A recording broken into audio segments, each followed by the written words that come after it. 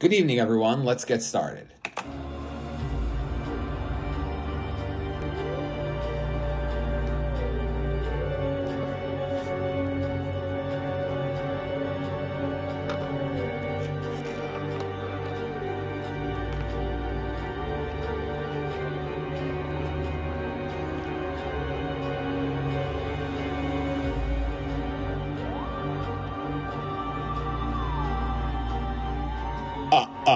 Good evening, everybody. He's starting with the voices.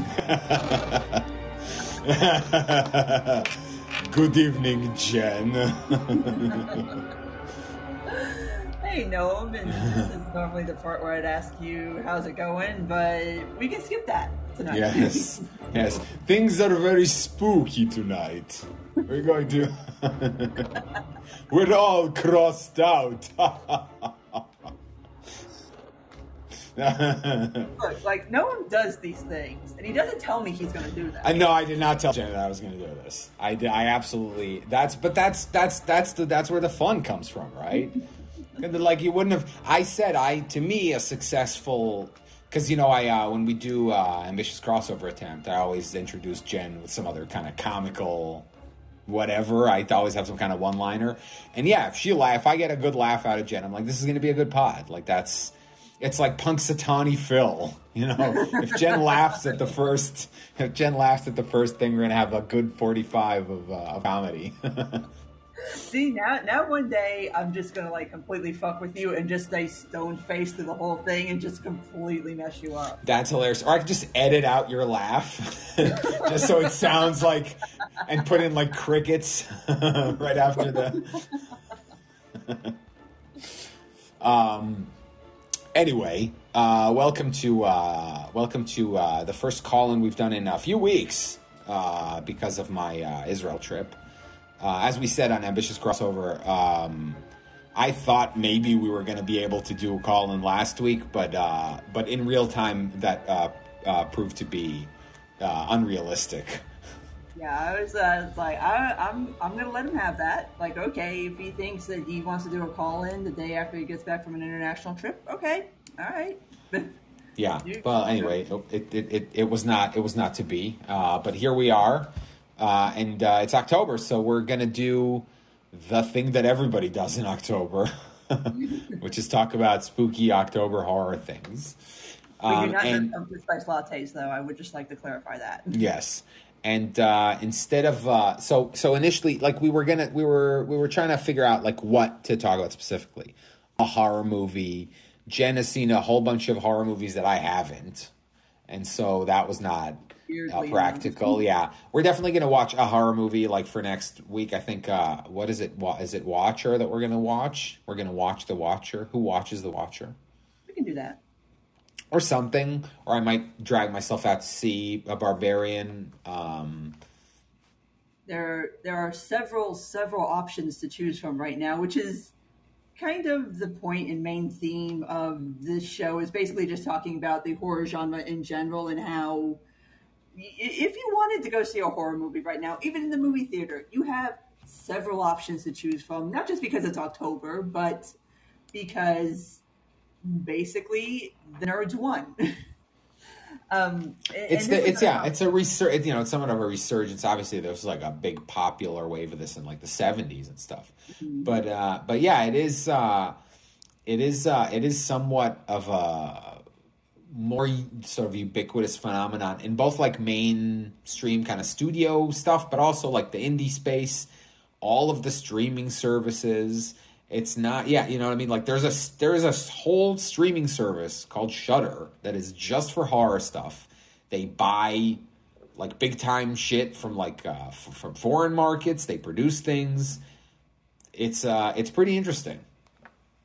Yeah, and clearly also obviously Netflix and Hulu and Amazon Prime buy properties. They develop their own properties now. And so it's kind of this interesting sort of period. And you mentioned the 70s. This also happened in the 90s, back when I was a teenager and we went and saw movies in the movie theater because you couldn't see them anywhere else. We did have that kind of wave of more like pop horror sort of stuff. Like Scream became popular Yes. and that kind of I stuff. remember when we went to see I Know What You Did Last Summer. That Jennifer Love Hewitt sure had a pair of gams on her. Back in the old days when Freddie Prinze Jr. was a big deal. Back then, you had to buy the tickets at this thing called a box office. And they gave you paper tickets and you handed them to this other person who ripped Yes. them in half. Yes, I tied an onion to my belt and I went to see True Lies in the theater in 1993 or whatever it is. But like, okay, so you opened this the door to this topic. So I'll ask you, like, what is your like history with horror? Before you answer, I'm just gonna say to Super 7X, we're gonna get to anime horror in a second, but yeah, like keep yeah, put a pin in that. So Yeah. what is your experience with horror like growing up? I mean, I've seen most of all the popular stuff as one does when one is a teenager, especially in the 90s. Like I said, we kind of had that horror renaissance again where you had a lot of new stuff coming out, a lot of very sort of for the time innovative things in horror happening. And so then, of course, that also leads to a renaissance of like looking at the older stuff and realizing like going back and seeing like kind of like the source material and what this borrows from and what that borrows from. And I think we're kind of getting back there again.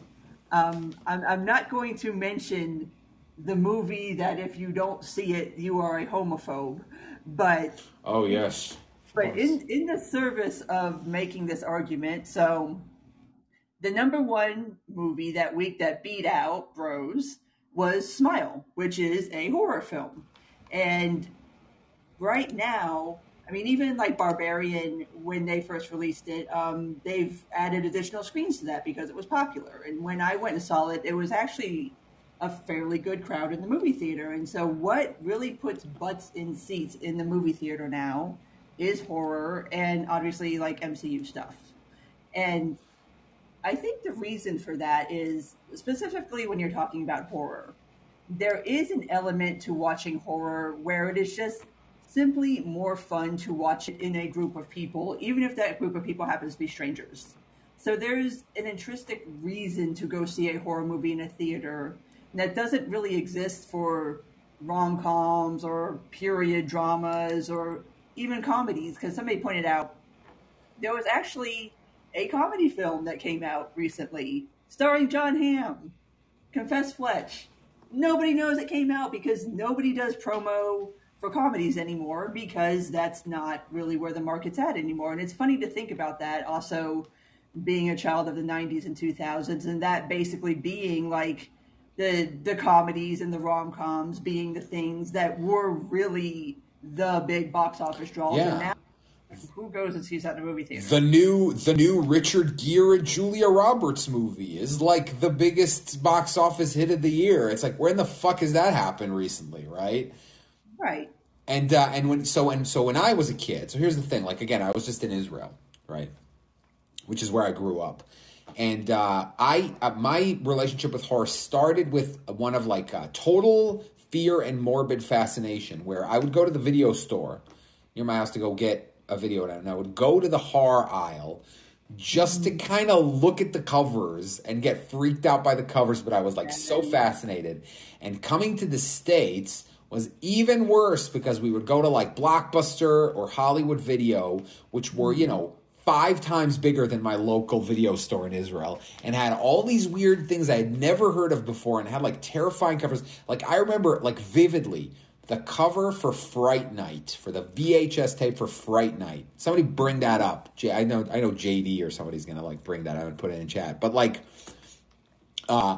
where it's like a house, and above the house in the clouds is like this kind of demonic smiling face. And that fucking cover haunted my dreams for my entire childhood. I'm like, what is this movie? I must know, but I can't. I dare not ever rent it. And so at some point I did kind of get into them, but like for my entire childhood, and like you said, like part of it was that it was this hidden world. They weren't in I never heard of these movies. and they all seemed super fucked up. I think there's a movie called The Nest that I remember. Another one. It's like an obscure movie. It's probably a B. I've never seen it, but it's probably like a shitty B movie.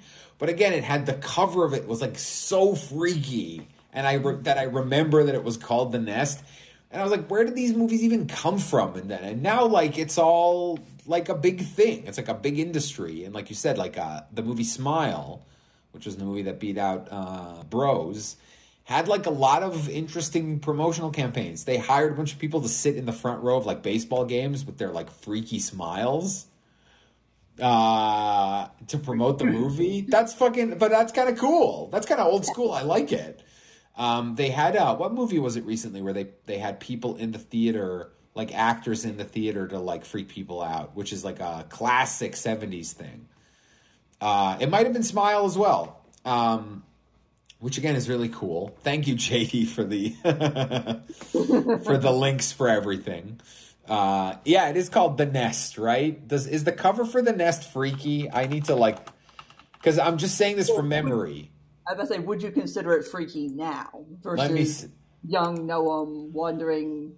Which I actually completely forgot about Hollywood Video until you just brought it up. Oh really? Oh no, it's funny because I say often that I live now not far from where my cousins lived when we were growing up, and there was a Hollywood Video there that we would go to, like walk to, and I drive by that intersection all the time now. It's not it's like a CVS now or something like that. Yeah. But it's really weird to I've kind of come full circle. It's funny. I'm looking at various VHS covers for the movie The Nest, and none of them look like the one that I remember.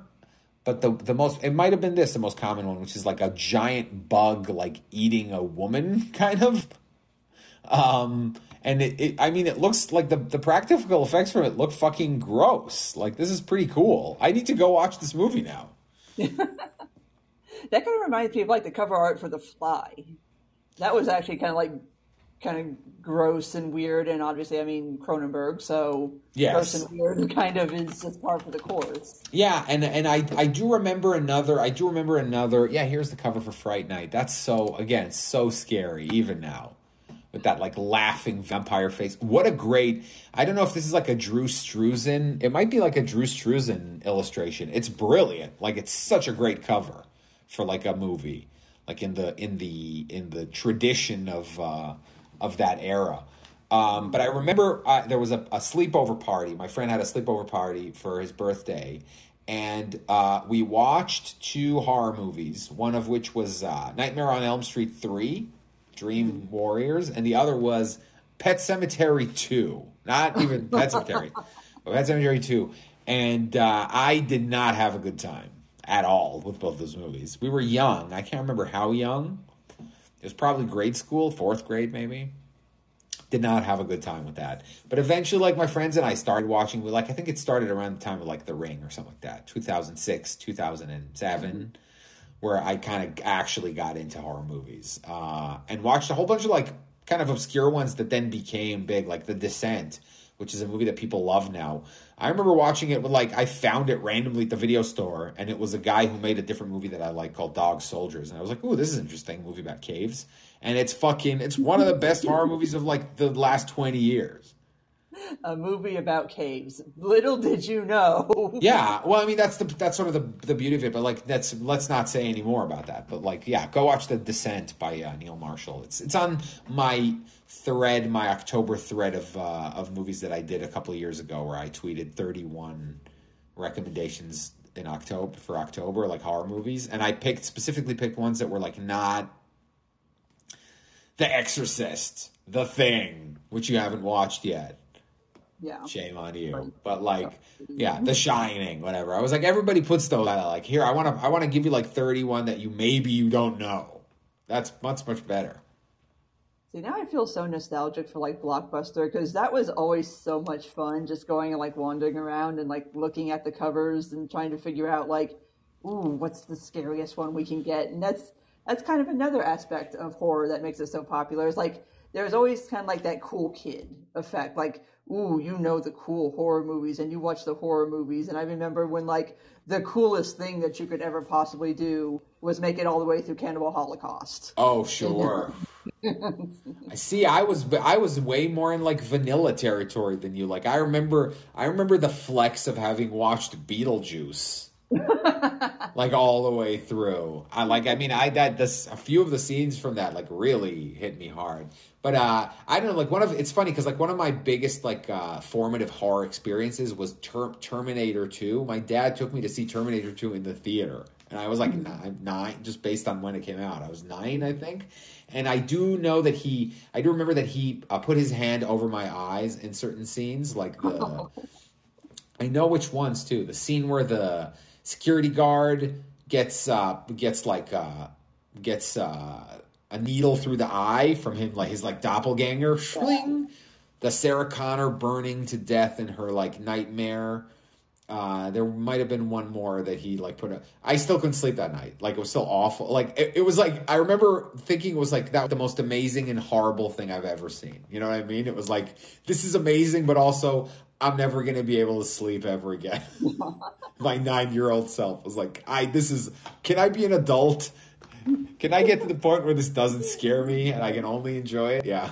It's so funny to think about that too now, because I don't even know if this is even a thing for young kids anymore. But like going and watching a horror film was always kind of like the rite of passage. Like, look at me, I'm so grown up. I can watch a horror film and I don't flinch. And it's like there's like the whole cool kid aspect of it. Like, yeah, I watched that movie. It's no big deal. And the whole time you were like ready to hide under your seat, but nobody knows that because they weren't there with you.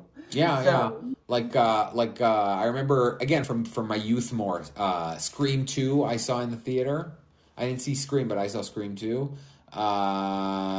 Event Horizon was a movie I saw in the theater, which was very cool. I also saw like Alien 4 in the theater. I remember I ditched school to go watch Alien Resurrection. But like more recently, 2 friends of mine and me went to see Hereditary in the theater when it came out before all of the hype. Like we were part of the hype wave for Hereditary. I mean, I had heard good things about it in like the indie scene because it's an A24 movie and I like all that shit. But we went to see Hereditary and it was one of the best theater experiences of my life because the entire audience went through like an emotional experience together. And there were 3 people behind us who were like tittering and giggling at like the more indie things that are kind of weird all in the beginning. But by the end, they were so freaked out. Like the movie totally won them over. And it was just great. It was just so delightful.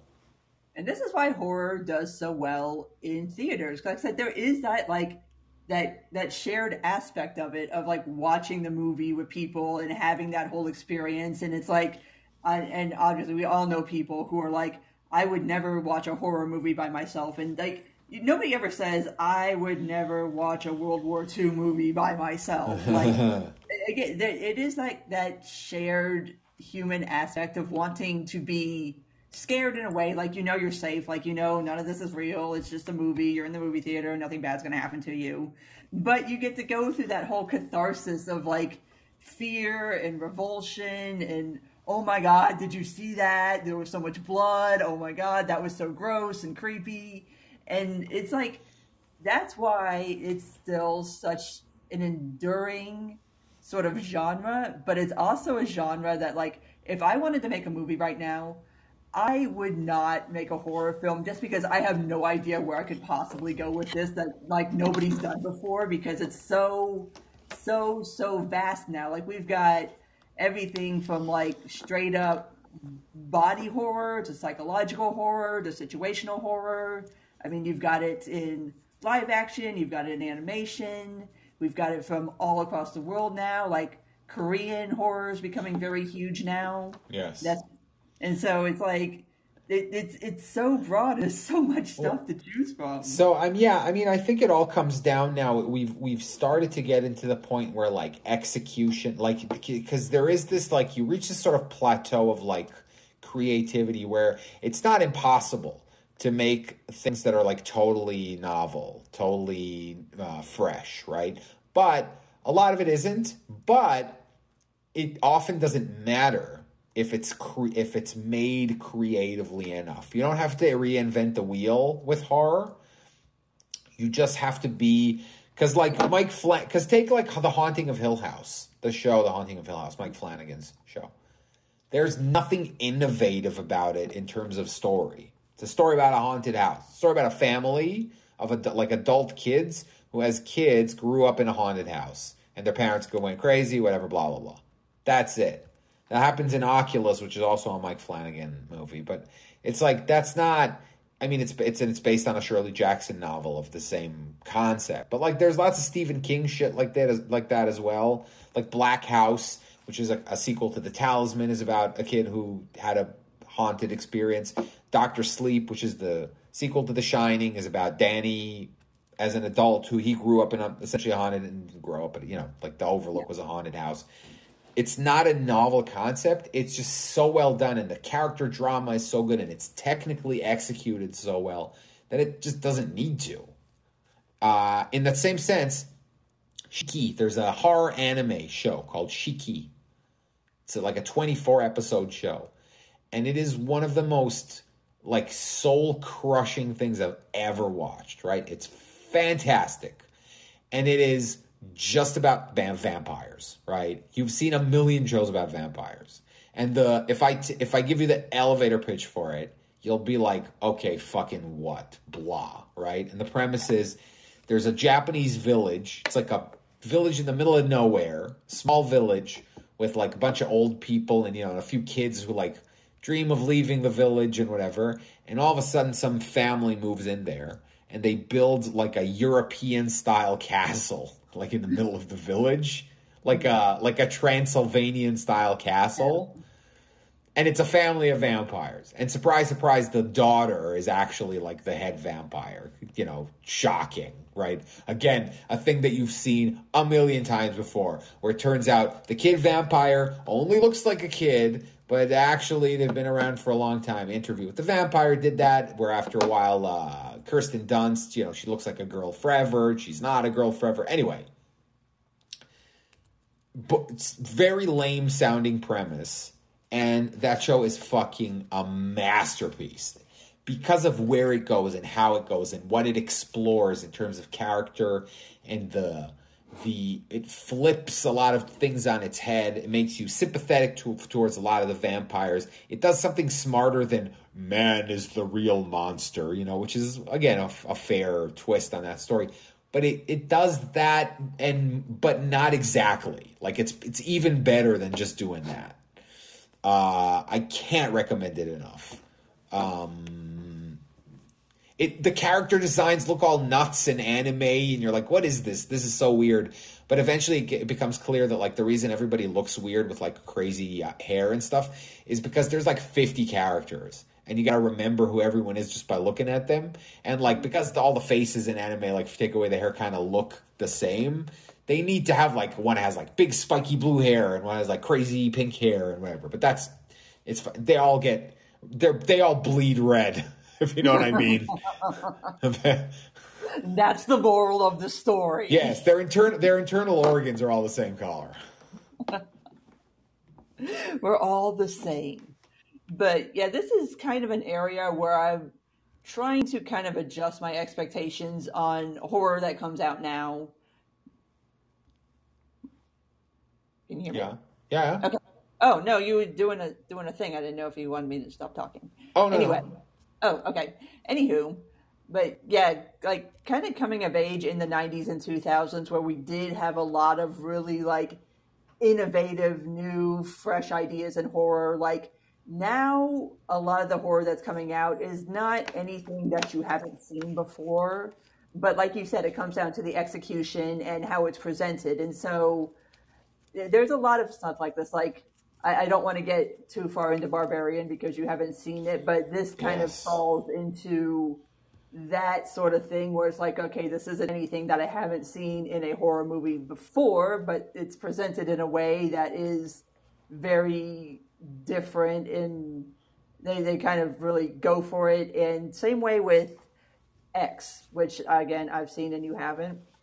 again, it's a take on like a '70s slasher film. Right. But the premise is something that you don't normally see in horror movies, at least not explicitly in the way that it is in X. I mean, obviously, we can have a whole conversation about the role that sex plays in horror films and how we always have the trope that only the virgins are going to make it out alive and everybody Yeah. that has sex is going to die. Well, the cabin in the woods has a really good take Yeah. on that whole thing, where it's all like part of a. I mean, that's you should go if you haven't seen the cabin Yeah. in the woods. I Don't thought look. I was about Yeah, to stop you from ruining that movie. yeah. Don't look it up. Just go watch it. It's so. And I saw that in the theater, and that is also one of the best experiences I had because I also saw it with a theater full of people that didn't know what it was. And the moment that the logo comes up on screen, the splash screen, which is the cabin in the woods, Yeah. it's like I don't know, 1 minute into the movie, I turned to my friend and I said, "I'm going to love this movie." Just from that cold open, I was like, "I'm gonna love this," and I did. Surprise, surprise! Even though it's so good, it's so good. Yeah, that movie had one of the most genuinely surprising plot twists I think I've ever seen in a horror film. And if you watch it multiple times, like so much of the things that happen later, like are become funny when you watch it again. Absolutely, it's absolutely great. But again, I still see, like, for example, here's a horror movie recommendation that's probably not. It's not in my October thread because I watched it after that. The Empty Man. Sounds like a dumb movie, right? Sounds like the Bye Bye Man or whatever. And if you see the poster or whatever, and it's like 2.5 hours long. Oh my god. And I sat down to watch it because I heard some buzz about it. And about 15 or 20 minutes in, I was like, I'm not going to, what is this? Like, this is so cliche. What the fuck's going on? And 35 minutes in, I was like, what the fuck? Where's it going? And I had no idea. And it's very original. It's kind of a mess. It's very long.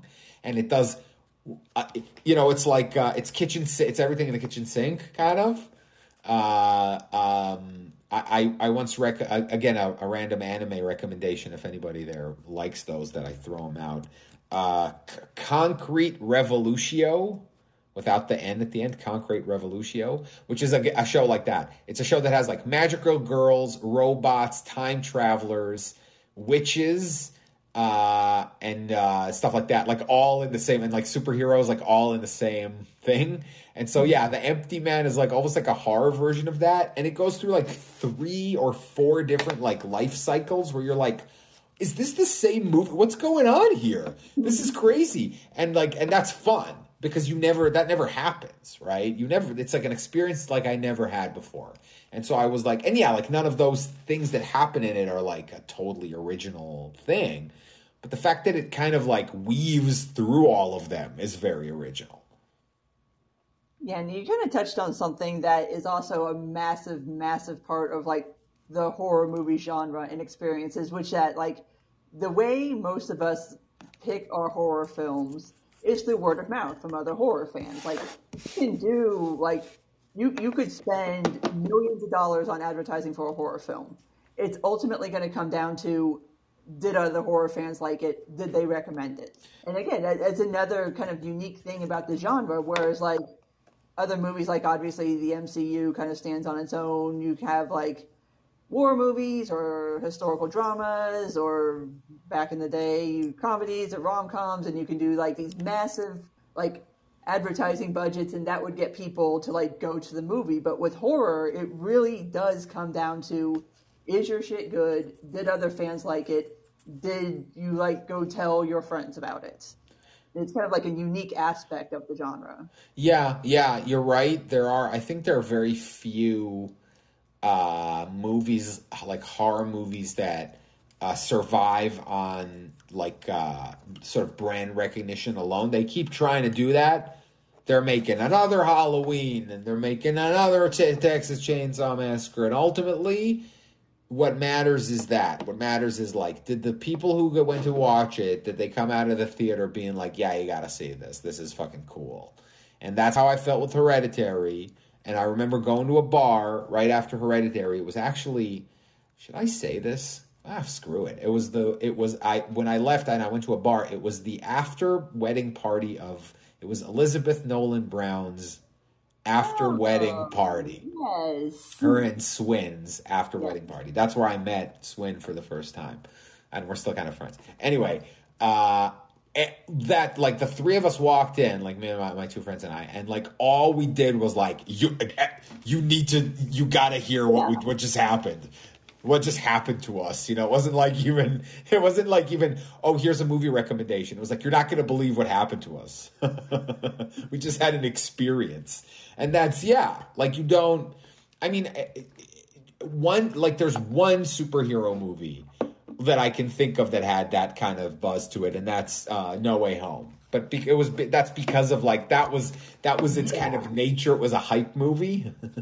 Yeah, and I mean, and also what happened in the movie. I mean, do we even do spoilers for this anymore? I mean, it's been out for over 6 months. Oh, no, it's fine. That's it. No. That's, come on.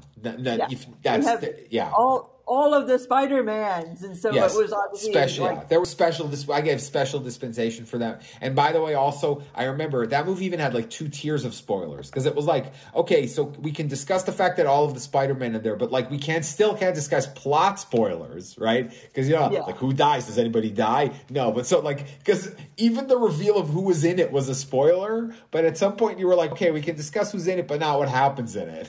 And then later, that second tier of spoiler warning was lifted. Yeah, that was, and yeah, you were right. That's kind of one of those rare movies where it was kind of like, okay, you have to go see it. You have to go see it because they did all the Spider-Mans, and it's so cool, and it's like kind of fan servicey in a way, but in a decent way. And we've already reviewed No Way Home, so we don't need to discuss that again. But yeah, it's very much a thing. And I mean, we've done this where it's basically like one of us will be like, okay, I'm going to go see the movie. And you'd be like, okay, tell me if I need to go see the movie. It's like, okay, you go watch it and then you tell me, because you know what I like, if I'm going to like this movie. Yeah. And that's happened a few times where it was like, that was the arrangement that Jen and I made. It was like one of us is going to go see it because they happen to be free that weekend, or I don't know, like if it's someone I like, a filmmaker that I liked in particular, I don't know, because like Cronenberg, we both wanted to go see the Cronenberg movie because we both like Cronenberg. But I can't remember. There was one where I was like, I'll go see it and I'll tell you if you should. But maybe The Northman. I don't know. I just remembered that probably the favorite one of this that we did was Men. Well, I actually saw it first, and then I texted you. Oh yes. That was a whole ass experience. There's backstory to that. Yeah, and I mean, it's a weird, uncommunicative, weird, inaccessible movie, and I still kind of like it. Is it horror? Would you classify it as horror? Yes, but of the weird variety. Because, like I told you, I saw this movie when I was on my flight, I watched this movie called The Humans. It's based on a play. It's apparently a play that won the Pulitzer, and it was like nominated for a Tony. It's like a 1-act play. And after that, when I read that it was a play, I was like, that makes perfect sense. Because it's filmed all in one small apartment, like over the course of like one Thanksgiving dinner. And it's made by the guy who did the play. So he also directed the movie. And there's a bunch of actors in it. Amy Schumer's in it. Stephen Yuan is in it. And a couple other people. And it's... something about the description of it, I thought it was going to be a horror movie. And it is, but it also isn't. I said it was like the most horror-adjacent thing I've ever seen that isn't actually a horror movie. Because the horror in it is like the horror of your life sucking or something like that. You know what I mean? Like that's the horror in it is like the type of horror of like stuff is going wrong in my life and I don't really know what I'm going to do right now. Like I'm kind of in a hole, and I'm in a moment where I'm just trying to like not think about it for a few hours, but like it keeps creeping back in, you know? And it's kind of metaphorical in that sense, and it's filmed so originally. I thought the cinematography was super interesting, and like the final shot, now that I think about it, is so much like a play. Like it's really like it's very compelling, but like literally nothing happens. That's like, you need to understand that before you watch it. It's just a bunch of people talking. It's a bunch of family members ribbing each other for like 90 minutes, and then the movie ends, and you're like, nothing happened, right?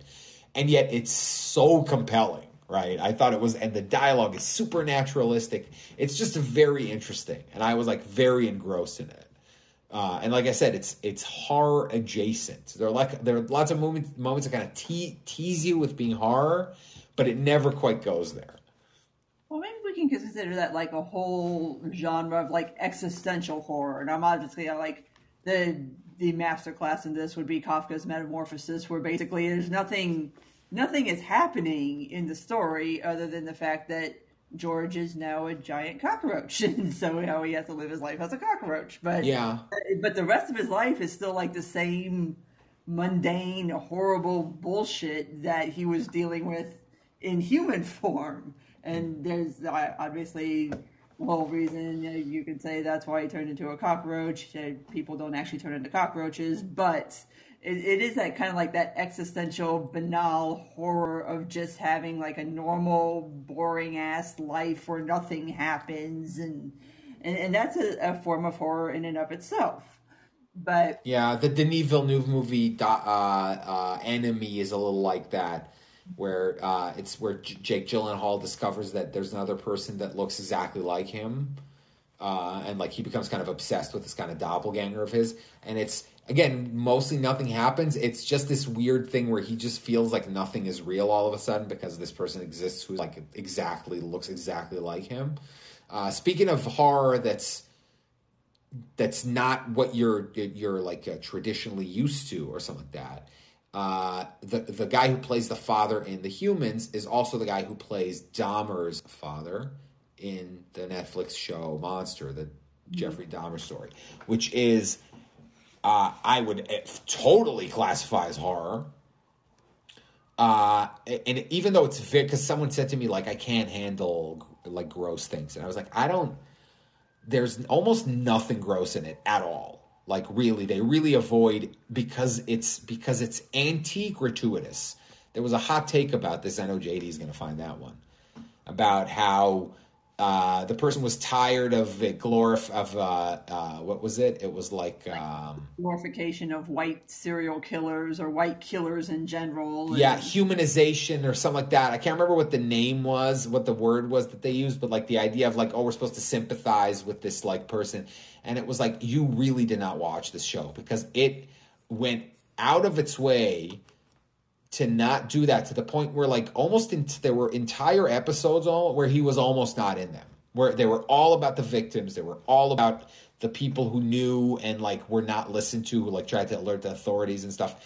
And it didn't show anything graphic, because that is the height of like a sort of being exploitative and being like, you know, making him this sort of dark, cool, mysterious figure. It was like, no, not at all. In fact, there's a who was the clown guy? John Wayne Gacy? John Wayne Gacy. Spoiler alert, in Dahmer, they actually show there's a dramatization of a John Wayne Gacy murder, right? They actually show it. Like, in the same way as that, he lures this guy, and then he's, like, drowning him in the bathtub dressed like a clown or whatever. And that's pretty much as far as the show goes into being, like, exploitative. And it's not about Dahmer. It's specifically a different serial killer in a different time.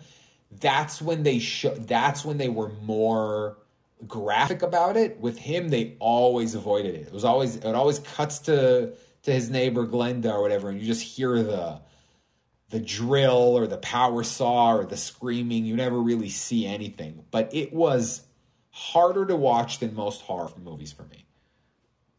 I'm still working my way through it, and I think we could probably save commentary on specifically that show for another time, because I have kind of a cross commentary with the movie Blonde that's on Netflix now, which is not a biopic. Not a biopic. Please stop calling it a biopic. But oh, really? Is it very dramatized in terms of like her story? Yes and no, and Okay. it's very. We're talking about the biofic. That's good. About the Marilyn Monroe movie with Ana de Armas, which is notoriously rated X or NC-17 or whatever. Yeah, whatever. Which I mean, well, fun fact: NC-17 was actually invented in 1990 to replace the X designation because by then MPAA wasn't really rating pornography, so X double X triple X kind of fell by the wayside and was adopted by the industry, so they invented NC-17. Anyway, whole story there. But there are a lot of what I feel are horror aspects to Blonde, and there's been a lot of commentary about both of these properties that I think kind of center more around people's sensibilities and what they want to see in entertainment, as far as not seeing anything that makes them personally uncomfortable, even though the thing may be factually accurate.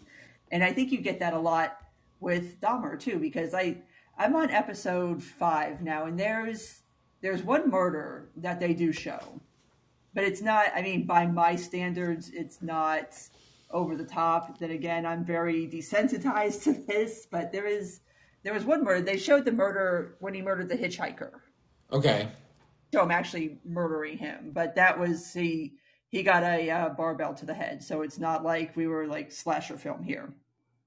But yeah, that show goes out of its way to make not only Dahmer, but the whole criminal justice system look really, really, really bad. Oh yeah, I said it was, and that was another thing that bothered me about that hot take about it being somehow like sort of a humanizing of like the white aspect, because to me, like part of the horror of that show was like systemic racism was the real monster, right? You know what I mean? Like the twin monsters of like Jeffrey Dahmer and systemic racism. Because and really, I went and I looked up because I was like, I need to see if these things are sensationalized or not. It's very important. And nope, some of the most egregious shit in this is not only accurate, but like, you know, it's like in court records, there's recorded phone calls. It's literally not, it's not like, oh yes, we have two. There's like a lot of this is like literally on the record, right? The cops, you know, joking about needing to get disinfectant after like handing his victim back to him. This story, I'm not even going to repeat it. I mean, like if you want, you could go read about the story of the Laotian from Laos. One of his victims that he killed was a child from Laos. And if you go read it, that was the one that like ran away and the cops brought him back. If you read the specifics of that case, what he did to him and the state that the kid was in when he ran away from him, the show doesn't do half of how bad that was. Like as bad as that scene is in the show, where it's so awful that it's hard to watch because you know how it ends and you know that like none of the pleas and like the logic will make any difference. But then you go and read what actually happened and it's like far worse. And they couldn't show the reality of it because you couldn't do it without being too graphic and too exploitative. Like that's how bad it was. Like imagine not being able to accurately depict these events because you can't do it without being exploitative. Like that's how horrible it was. And yet there's still people that think it goes too far. And I'm like, no, you don't. This is the sanitized version of what happens. And it's hard. You want to be unvarnished. You want to be definitive about how terrible he was. And like I said, I think that the idea that this somehow humanizes or excuses him by showing stuff like his childhood and how his father sort of blamed himself because of things that they did as kids and stuff, that's not, to me, it provided a lot of context, but none of it was like exculpatory in any way. And again, we don't have to like. I don't think that revealing the things that are kind of public knowledge is counted as a spoiler, right? Like know what happened to Jeffrey Dahmer. But like his death, and his death in it. Did they show his death? Oh yeah. How did they so that one is one where they go They go fairly Yeah. graphic. They also show, again, this is why this is not exactly a spoiler. They also show like the scene where like his father's called to like identify him in the morgue, and they show you like his half of his face is like ruined because I don't know if you know what happens, people, but Jeffrey Dahmer was murdered in prison by a black inmate. He murdered him and another guy, some guy who killed his wife and tried to pin it on two black guys. And so all three of them were like cleaning the gym or whatever, and one of the guards like left them alone for quote unquote reasons. And this guy who was already in serving life in prison killed both of them with it wasn't a lead pipe. It was the dumbbell, like the dumbbell bar. Yeah. You know, because in the weights you have like those dumbbell bars where you put the plates on them. It's just that bar alone, and that shit is heavy. It's a big, heavy, steel thing that he just beat these people to death with. It was a very sort of inglorious death, and he deserved no better. Yeah. And so, again, so if you really think this like glamorizes Dahmer, then you didn't really watch it. But to kind of bring it back to the main meta conversation Yes. about horror, About horror, yeah. and especially since we're talking about something that you can watch on Netflix, it's interesting now that because we have so many streaming services, it's not like the days where we had to go to Blockbuster or Hollywood Video, or even if you were one of the lucky ones to have like a little independent video show or video shop where like they might carry more esoteric off the wall shit. Like we actually still have one like that to this day in Atlanta, which is actually pretty fucking cool. It's called Videodrone, obviously. But now you have all these options where it's like you don't even have to really exert yourself to go see a movie that you might have heard something about. Like you could be like, oh, I heard a good thing about this movie. It's streaming on Netflix. Let me just go ahead and cut it on. Like the access to what we have now, and especially with horror itself, because like I said, everybody buys all these properties. They put them on their streaming services. There's like just an unprecedented amount of access to various kinds of horror, even like indie stuff, foreign stuff that you wouldn't normally be exposed to if you had to go like hunt down physical copies of this, or if you had to like go try to rip copies of it off the internet. Now you could just like, okay, I can go watch this Korean zombie film on Netflix, and that's really cool. And I wonder if there is some utility to that as like a VR application. Like imagine like having like a VR space that's kind of like a video store, where you really do have to like go through the shelves and take something off the shelf and look at it, as opposed to just having it all laid out where you see all of the covers and it's all like littered with additional information, like it's Rotten Tomatoes score and here's how many people liked it and they like this and like that too, where just being able to go walk over to something and say, oh, this looks interesting. Let me pull that up, look at it closely, turn it over, read what the thing says. I discovered like the development of my taste in movies happened like that. Now I'm not a Luddite. I know that people now have like immensely a bigger resources, and it's not that it's impossible to do what in fact it's easier in ways, and the fact that people don't do it that way doesn't mean that they're somehow more deficient. But just in terms of like being now in today's space, like a quote unquote original way to browse content is to like go back, right? I never discuss my job, but like I work for Tablet, and their website, part of the design philosophy for that website is it's supposed to act like an old magazine.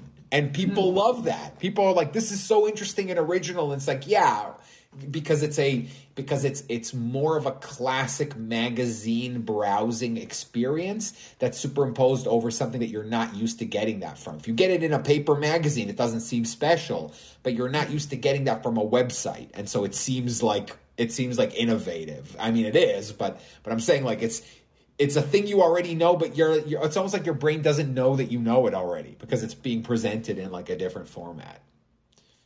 Yeah, I even saw they have like these little like pop-up like blockbusters now, like where you can go get the whole Blockbuster experience, which is fun because it is kind of nostalgic, and it is kind of nice because that was always kind of part of the experience. It's like you go to Blockbuster, you go walk around the aisles, you pick your movie, you have an opportunity to get snacks, even though they're overpriced. But Yes. and kids think that they invented things, but before there was Netflix and chill, there was Blockbuster and chill, and the opportunity to get snacks is definitely key, people, and you don't get that with Netflix. But But, there's also the rose-colored glasses element. Because I remember the nostalgia of going to rent a video game, right? Like a game for a Nintendo. oh, and it'd be all like fucked up. Well, yeah, that's the thing. Like, you remember it as an amazing experience because you remember the 3 times out of the 500 you did it where it was amazing. And all the other 500 are kind of mushed together into, like, the other times that it sucked. But it's like most of the time you got something. And now, again, my Israeli experience is a little different because of a broadcast systems. This is going to get really nerdy for like 5 seconds. But like the broadcast system in Israel is different from it is here. Here it's NTSC. In Israel it's PAL. It's a European thing. Long story short, Nintendo games from here, if you brought them there, didn't work there. You had to get them from Japan or Europe or whatever. But there was an adapter for Famicom games. So they imported lots of Famicom games from Japan, and we all had like a little thing that you would like snap the Famicom thing onto, and it looked like a Nintendo cart, and you'd put it in your Nintendo. But that meant that like 80% of the games that we were rent were Japanese games, and sometimes you would rent a game, and that would be your game for the weekend, and it was all in Japanese, and you were like, I don't know how to get past the first screen. Fuck, there goes my weekend. And that was most times. Like, and so, 3-4 times you like discovered a game that then later in life, it's like a classic and you discovered it at the time, whatever. But like, that wasn't most of the time. Well, I was even thinking like once like PlayStation and Xbox became like widely known and like you could rent video games, like you would rent them and like somebody would have already scratched the CD. So you put it in the machine and you go to play it and like you get to a certain point and it's just like all fucked up and you can't get past that point. Or there's nothing that like the thing you want isn't it. Like you want a thing and you're desperate and there's no copies of it. There's no copies of anything you want. All of that shit. Like we never remember that, right? Like it's like arcades. Like I think back very fondly of like video game arcades, but that's rose colored. They were not great. There were a bunch of like bullies there that would like bully you because they were older kids and they were kind of like sort of semi-criminal elements and like because I remember playing like Tekken and the original Virtua Fighter like in an arcade, but there was like always these people who were like really sketchy dudes who'd come there with like cigarettes in their mouth and like wife beaters and stuff, and like I would be afraid to like beat them so they wouldn't beat me in real life. But like I never could because all they did was sit there all day and play those fucking games. So they got like, but it was just like a money sink. Like imagine, because now you just play a video game for 8 hours. There I'd go and I would play like 8 rounds and like that would be my allowance for the fucking week, right? So again, it's all like nostalgia is a funny animal. And there's a lot of things that we can do now that we only could have fucking like that our past selves would have been like. Never ever complain about anything. You live in imagination fantasy land. Like we don't even get physical copies of media anymore. Like even video games. Like when was the last time you got like a CD or a cartridge? I mean, I think for you it was probably Metroid. Switch. Yeah, well, like you're right. That's Switch games. But I gotta say, it's funny that you say that because like there's a game that I backed on Kickstarter called Crowsworn, and I backed it at a physical copy tier, and it's like in a nice steel book and stuff because I want a physical copy of it, and it's probably going to be. I think it comes just like on a memory card. I think that's like to me that's the great.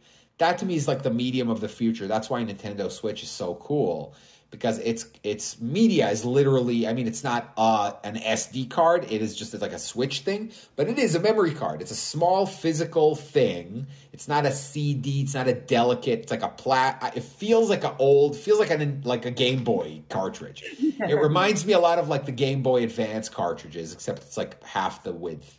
Do you know that they also coated it with something to make it taste disgusting because people were putting it in their mouth? What? Yeah, because No, so I don't think it's like a Tide Pods thing. I think it's because it's small enough to be like a choking hazard. Yeah, they coat it with something that makes it like bitter and disgusting, so that like little kids don't swallow it. I think the meme was like people are putting Switch cartridges in their mouth, but I think it really was more that like it's so small that you could choke on it, and kids and whatever. Oh my god, I just had like a funny image in my head of you having to take your kid to the emergency room and be like, what's wrong? My kid ate my Metroid Dread. Yes, exactly. My dog. Yeah, it's like you gotta wait for it to poop your Zelda game back out. We got way off talking about horror movies. I think we're almost done. I think we're gonna slowly wrap up, but just talk a little bit about. I think we're gonna, like I said, we're gonna do more horror talk. I think we're gonna watch a horror movie. I think what we might do is, because I have a whole bunch of things like that, and I think maybe I could like give Jen some homework to work on some of her own. I have lots of like lists of like foreign horror movies that I like from other countries, all kinds of indie ones. We can talk about that. We can talk about like big horror scares. I don't know, things of that nature. And yeah, we will. That'll be us. All of this October is no, Wakanda Forever is not coming out this month. I think it's Black Adam that's coming out this month. Yeah, Wakanda Forever is next month. Mm-hmm. Curious about it, I guess. I don't know. Maybe you can finally go see Barbarians so we can talk about it. Yes, I know. I need to. Maybe, I don't know. Maybe I'll go see it this weekend. We'll see. Black Adam releases October 21st, says JD. Thank you. Oh, here. Why Switch games taste bad.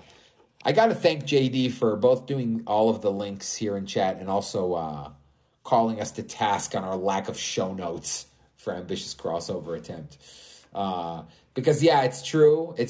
We are being lazy. I'm going to call us out on this. That it would be. By us, he means me. But no, okay. I don't mean. No, I actually don't mean you, because I mean it's also on me to like. I'm also like, I bring up stuff on the pod or whatever. Yeah, but because I do think that would be helpful. Like I listen to other podcasts and I feel like if I had like a list of links where I could just click along, that would be awesome. I wanted to do that once for Hardcore History. I wanted to make a YouTube video that just put up like a dumbass, like it wouldn't even be the audio. It would literally be just a companion, like silent video that you put on like right as the podcast starts. And it would literally just pop up the picture of the thing he was talking about at any given time. It would be pretty easy to make. It would be like a 4-hour long video, but it would just be like he talks about a person, bang, you see that person's picture. Especially if he describes him. Because he's like, oh, Joseph Joffre had a mustache, he had a thing, and he says like, picture, if you will, this. And it's like, you don't need to. Here, I put the picture up.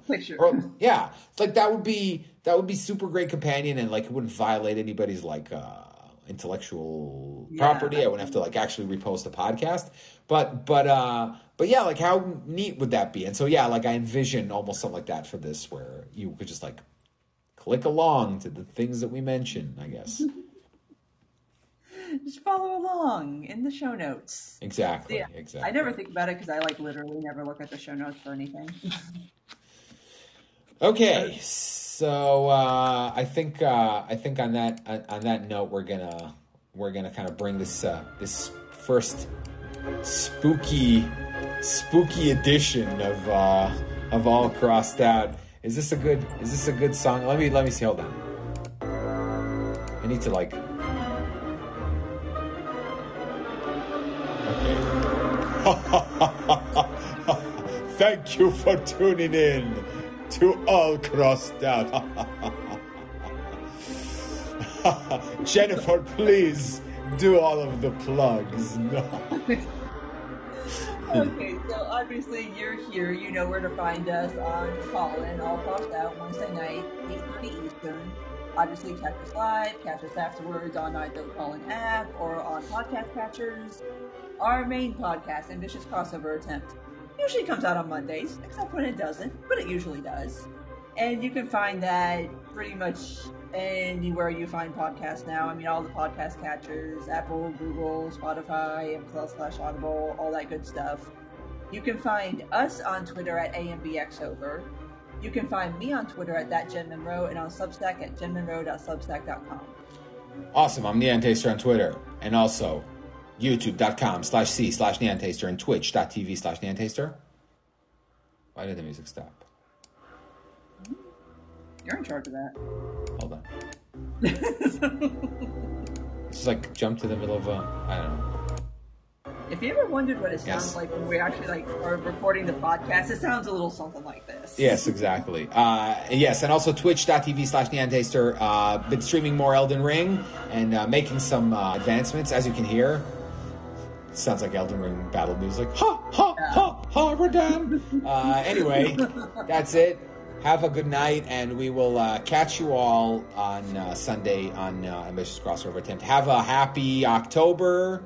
Go leaf peeping and watch horror movies. Adios, everyone. Good night. Bye, everybody. Good night.